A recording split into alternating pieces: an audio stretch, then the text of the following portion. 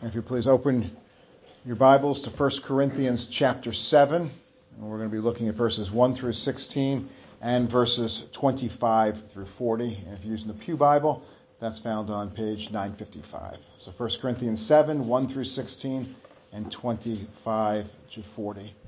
And last week we had looked at the uniqueness of sexual immorality, how as human beings we are both spiritual and physical, and the core of our being is body and soul. And sexuality touches on the core of our being. It affects us, body and soul. And this is why sexual sin is so destructive. Because it's not simply a physical act, but it's a spiritual act. It has a spiritual impact as well. It's a sin against the core of our being. A sin against the very image of God in ourselves. Well, in today's reading, Paul addresses the opposite extreme. So if sex is so powerful, if sexual sin is so destructive, there were some who thought that, well, everyone should be celibate, even those who are married.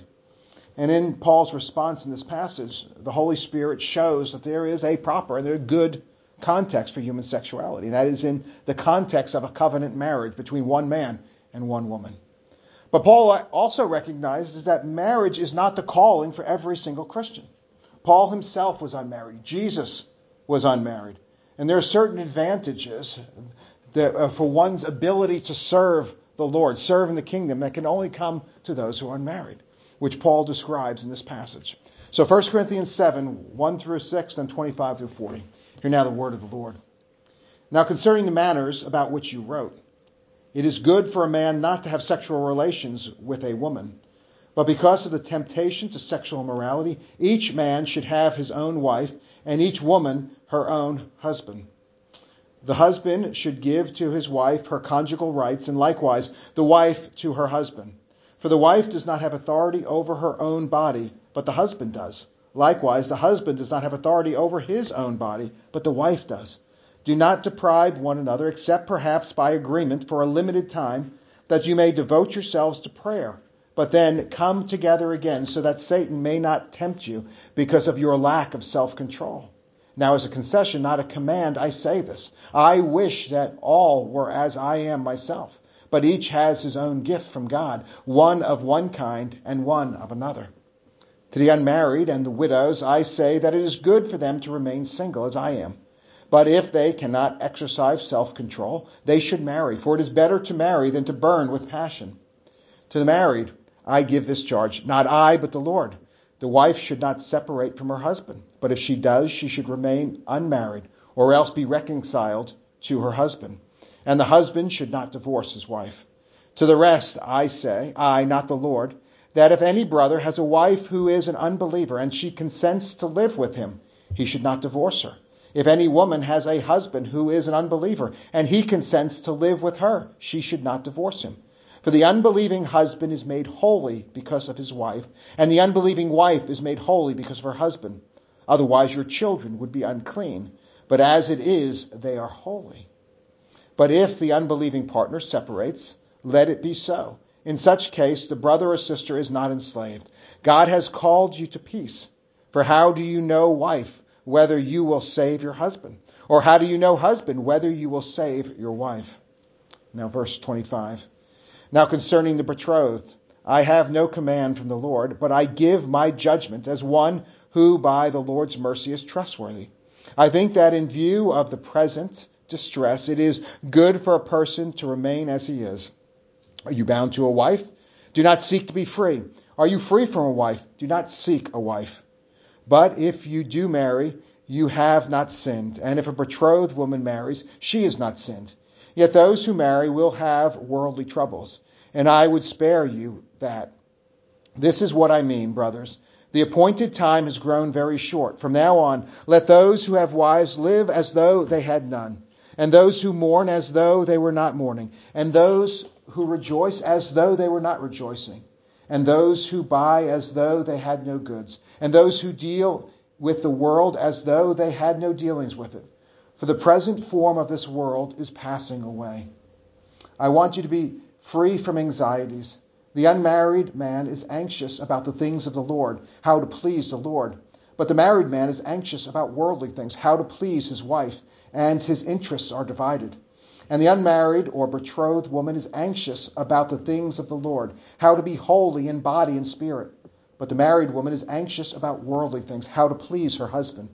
I say this for your own benefit, not to lay any restraint upon you, but to promote good order and to secure your undivided devotion to the Lord.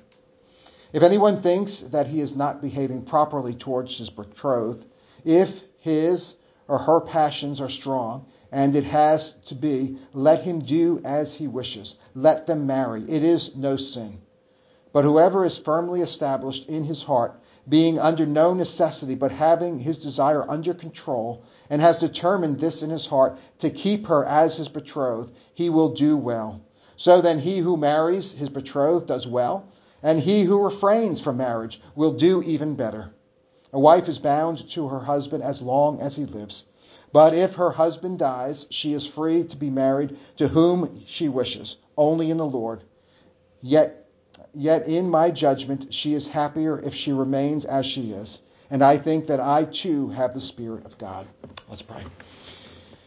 Father, we do thank you for this word. Lord, there is a lot here. There is a lot to discuss. Father, I do pray for your Spirit to guide us as we go through this passage. As always, Father, I need your Holy Spirit as I preach. There is nothing that I can say that is beneficial on my own. It is only your word that is beneficial. It is only your Holy Spirit speaking through your word that can change us, that can grow us, that can minister to us, and can provide us the power that comes from your word. So, Lord, we do pray that right now, Lord, that I will proclaim your word with truth and power. And we pray it in Jesus' name. Amen. Well, throughout church history, the church has responded differently to the sexual immorality of the surrounding culture. And it has responded in extremes. One extreme can only be described as really as an opposition to sex altogether. To see sex as dirty, to see it as unspiritual. And there are certain religious traditions that require celibacy of their clergy and those who participate in a religious order. And we see this in the Roman Catholic Church, which requires their priests and their bishops and their monks and their nuns to remain unmarried. And in these traditions, being unmarried, refraining from all sexual activity, is seen as the best way that one can serve the Lord. Now, the other extreme, and I think this is what we see today in our evangelical church, is to make an idol out of sexuality, out of marriage. To see marriage as universal. To see marriage as applying to everyone. And we send a not too subtle message, I think, that if a person is single, there must be something wrong with them. They must be selfish. They should be married. That's what they should want. But Paul, I think, corrects here both of these errors in this passage. And Paul starts off by showing us that marriage and marriage alone is the only context for sexual relations. And as we discussed last week, any sexual activity outside the bounds of a lifelong covenant marriage between one man and one woman is sinful. But not only is sex permitted within marriage, it is expected within marriage. Paul says in verse 2, but because of the temptation to sexual immorality, each man should have his own wife and each woman her own husband. And this verse is actually very radical with respect to the understanding of marriage and sex in the ancient world. See, marriages at this time in the ancient world and in many places today, these marriages were arranged for political reasons, arranged to bring together families or even to bring together kingdoms. And oftentimes the husband and the wife, the only sex that they had was really for the purpose of having children, of producing heirs.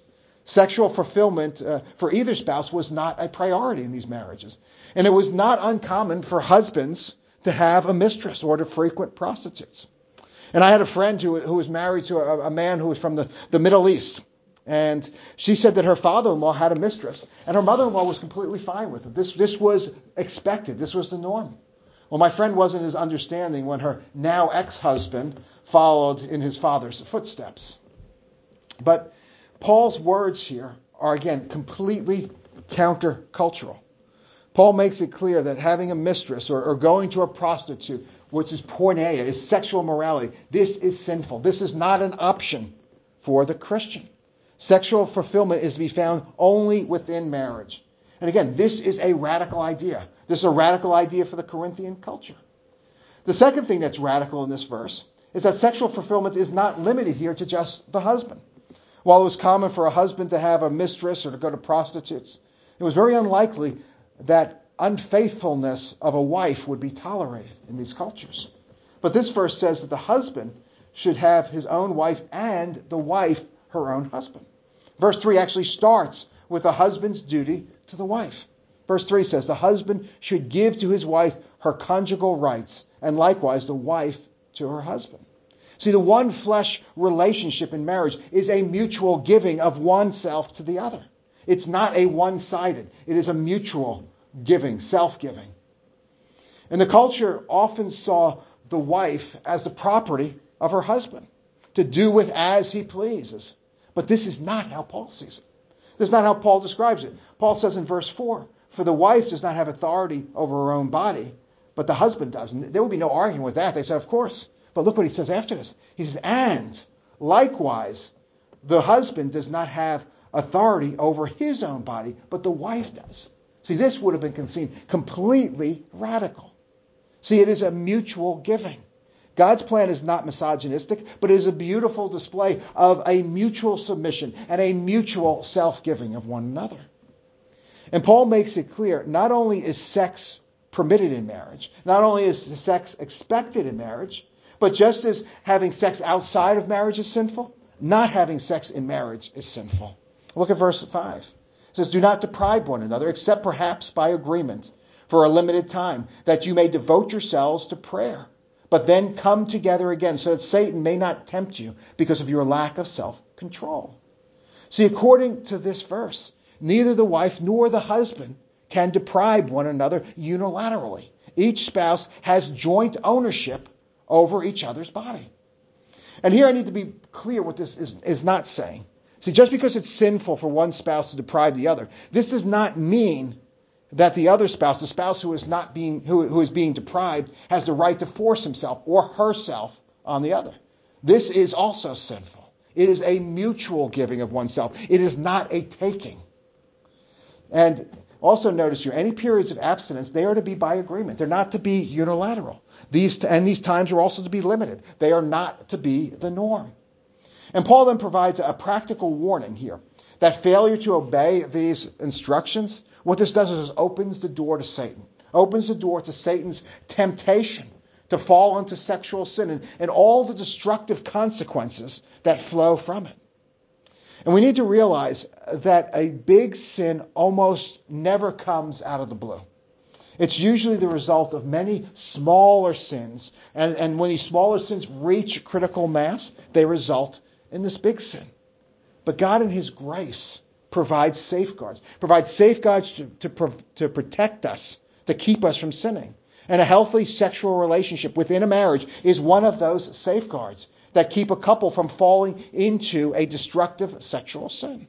Regular sexual relationships should be the norm for married couples. But this is not all Paul has to say to married people in this passage. Paul also reiterates Jesus' teachings of the permanence of marriage. We see this in verse 10 and 11. Paul says, to the married, I give you this charge, not I, but the Lord. And here Paul is acknowledging that this is Jesus' teachings. Jesus' teaching from his own earthly ministry. And he says the wife should not separate from her husband. In verse 11, and the husband should not divorce his wife. The thing is, marriage is permanent.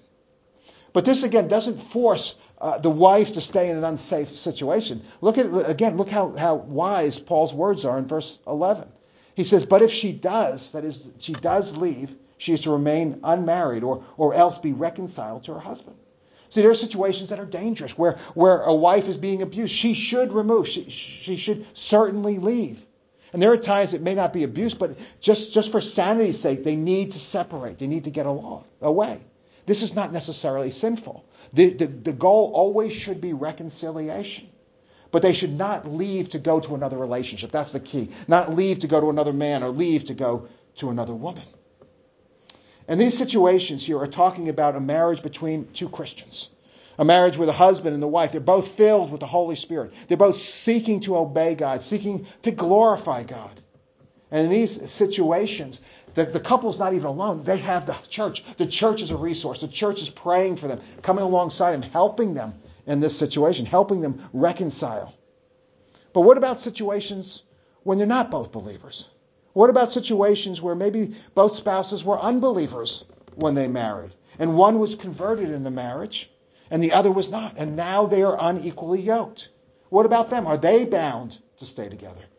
Well, here Paul provides, again through the inspiration of the Holy Spirit, instruction on a situation that was not taught by Jesus during his earthly ministry. And in verses 12 through 16, Paul addresses the believers who are in this situation. He refers to them as the rest.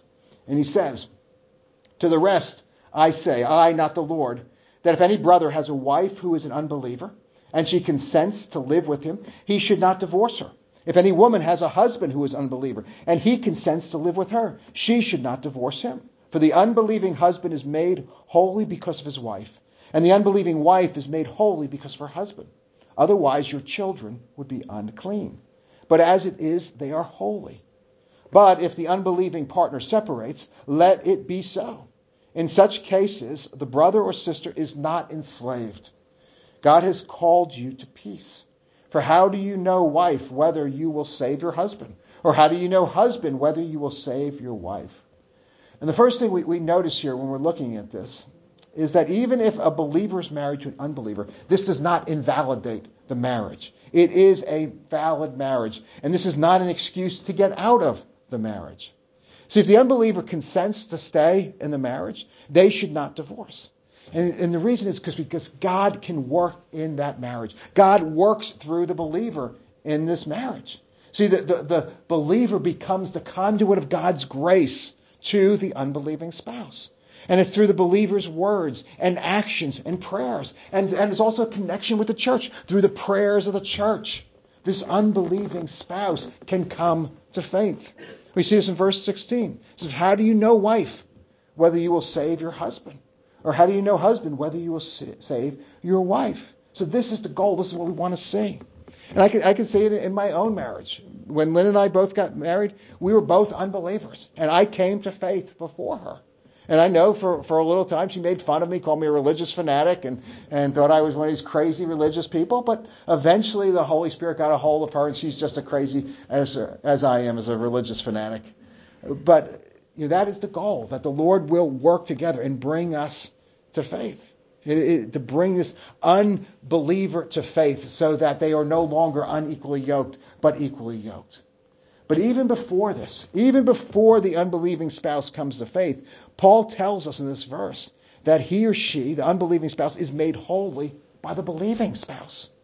And this is so that the children are clean, so that the children will be part of the covenant.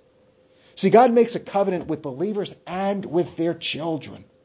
Even before they make a profession of faith, they are part of the covenant.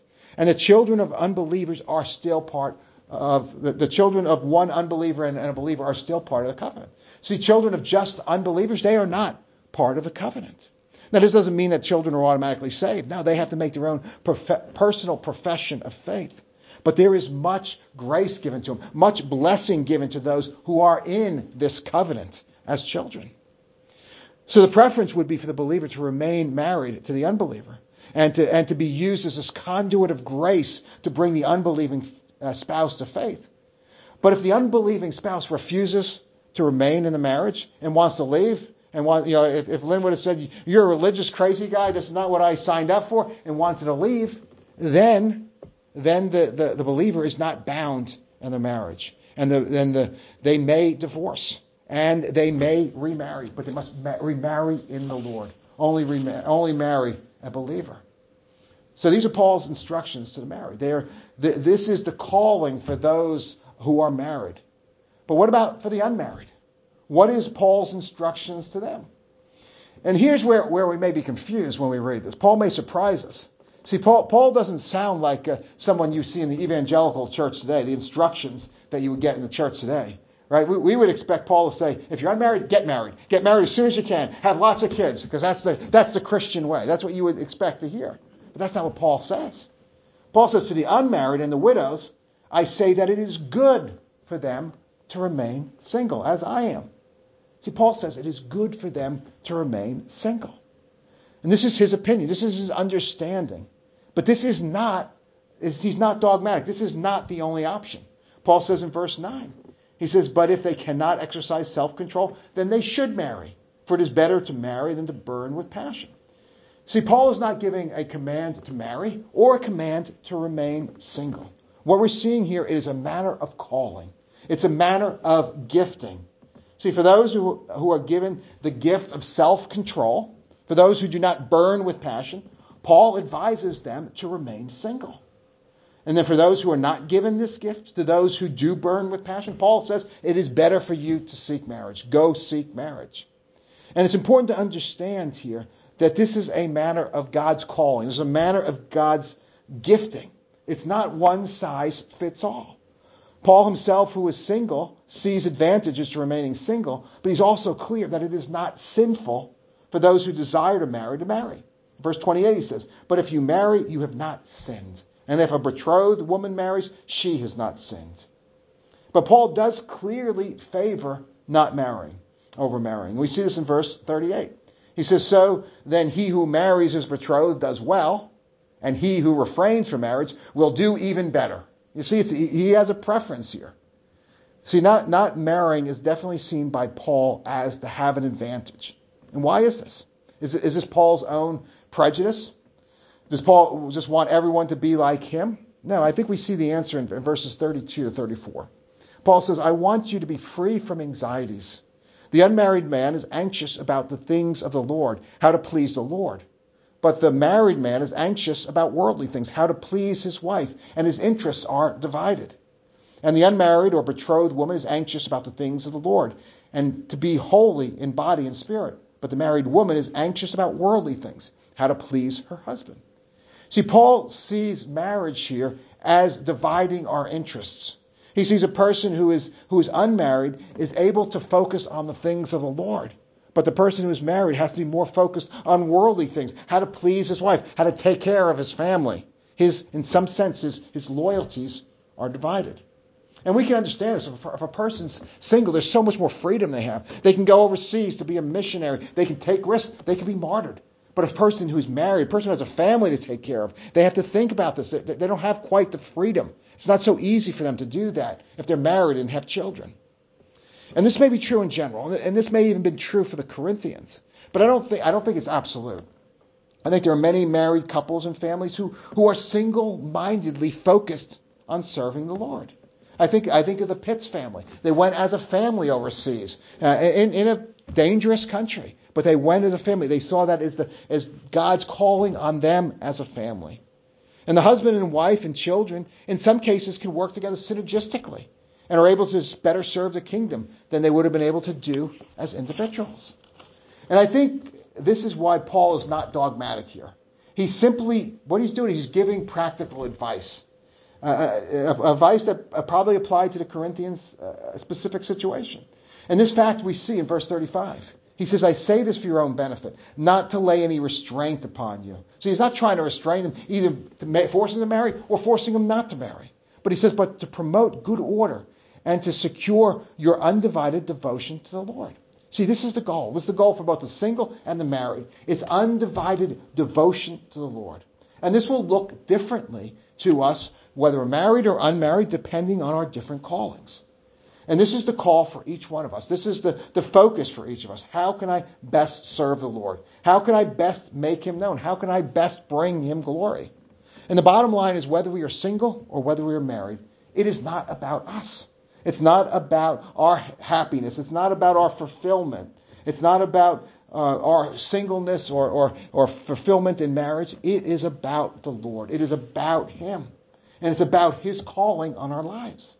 See, we are not our own. We were bought with a price. And this price is the precious blood of the Lord Jesus Christ. And it has washed away the guilt of all our sins. It has set us free from the bondage of sin.